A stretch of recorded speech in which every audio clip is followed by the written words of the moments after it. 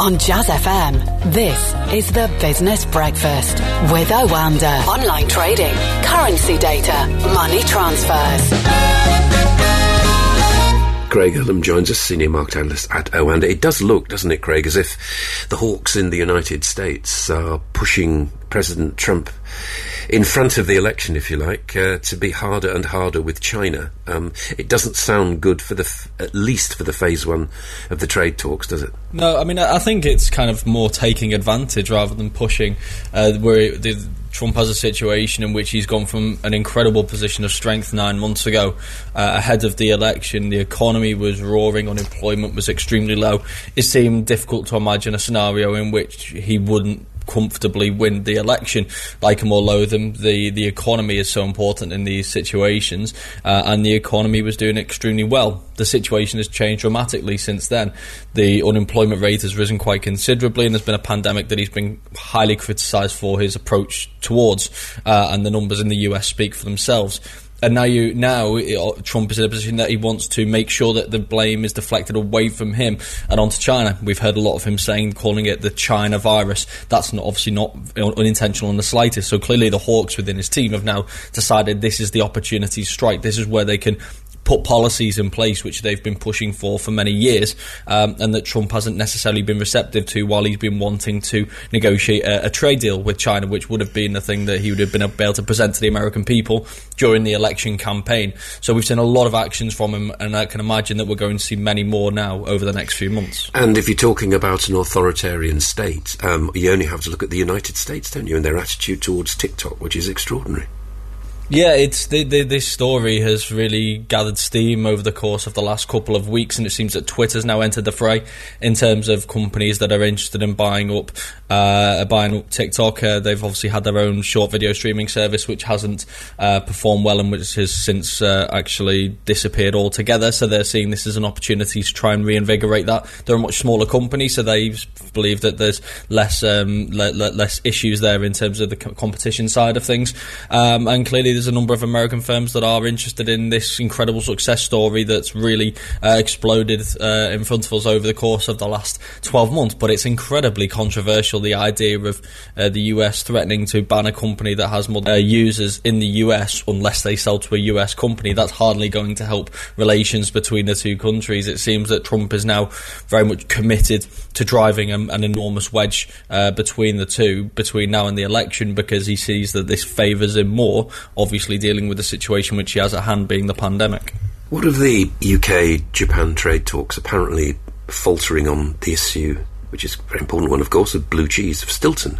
I suppose the view of it is that whatever happens, it's more to Japan's interest, isn't it, to get this done rather than the UK, even though it's totemic for the UK. It's just an interesting one, isn't it? I mean, Liz Truss very much seems to be synonymous with cheese after her speech a couple of years ago. So the fact that we're now seeing these stories around blue cheese just seems to add a little bit of humour to this particular trade agreement, the details of which most people wouldn't be particularly interested in typically. I think the trade deal's important for both sides, really. I mean, we can't really understate the importance of the UK rolling over many of these trade deals which were previously negotiated by the EU, so that we can try and make as big a success of Brexit as we possibly can. Like I said, we don't normally pay that many attentions to the details of these trader deals on a broad basis, so I think we can kind of take these kind of stories with a pinch of salt and know that it's not going to be anything that causes the entire collapse of these agreements. But I think the emphasis on the blue cheese really does just add a little bit of humour to it, to be honest.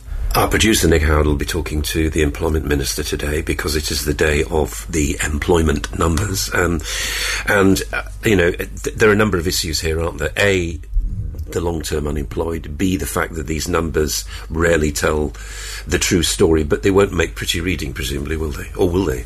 Well, this is the thing. We're still into the early stages of the unfolding of the furlough scheme. It's only this month that we're going to start to see employers actually pay a contribution, so it's only going to be over the next couple of months that we're going to see how many people are actually going to be retained, or how many people are still going to be let go despite the furlough scheme. It was always going to cover a large section of people who never had any chance of retaining their jobs, but they were retained on because of the furlough scheme only, and this is only going to be reflected in the unemployment numbers now over the course of the next couple of months. So unemployment in itself is only expected to rise this month from 3.9% to 4.2%. That sounds extraordinarily low, but that's going to double, it seems now, over the course of the next 3 or 4 months once the furlough scheme is unwound in its entirety. So I don't think we're going to learn an enormous amount. The claimant count numbers are probably going to give us a little bit more information than anything else today, but I don't think we're going to learn an enormous amount from the jobs day today, just because the furlough scheme is still in place, and therefore until that's removed, we're not going to really understand the true extent beyond the surveys. That's true, and I mean, in any case, never mind the furlough scheme, we are not going to understand, not so much how many people will get back to work, but what kind of shape the economy will actually be when they do. It's very difficult, isn't it, to predict the kind of industries that will prosper again. I think the shape of the economy is going to be extremely important, and I think it's quite clear that how well a number of the other government schemes perform over the course of the next few months will determine whether we're looking at an unemployment of 8%, 9% or 10% really. We've seen an enormous effort to try and support the hospitality sector with the kind of Eat Out to Help Out scheme, trying to push more people out, trying to increase confidence among people who maybe are a little bit too worried about what risks they're taking by going out, and this is going to be hugely important for many companies in this sector, and this sector employs thousands and thousands of people, and probably you could argue probably some of the most vulnerable people as well, people who are on low incomes, who are least able to cope with a period of unemployment. So I think once we... Yes, you mentioned you mentioned the Eat Out to Help Out scheme, which apparently has been used 10 million times so far. It's quite a lot, isn't it? It doesn't cost the Treasury a great deal. Do you think it is a good, encouraging move to get people out? I think, obviously, we will probably be viewing this in hindsight in future, because if the Eat Out to Help Out scheme pushes people out and then the virus spreads again and we get a second wave as a result, the answer will be no. But if we do not see spikes as a result of people moving out, then I would say yes. I know people have heavily criticised the government scheme because they're saying, well, why is it that people are living on the breadline? Why is it people are losing their jobs, and yet we're giving money to people to effectively who can afford to eat out to have a cheaper bill? But that's not the point of this scheme. The point that every scheme has its own intended target, and the point of the scheme is to get people out again, to restore confidence in the high street, to hopefully do so in a safe way, to save many people, many businesses in the hospitality sector, to save hopefully many jobs and low-paying jobs in the hospitality sector at that, and to try and keep the unemployment rate down as much as possible. And it also has other knock-on effects as well. If you're going out to eat out, maybe you'll then spend a little bit of money in another place. Maybe on a Tuesday you'll go out and eat out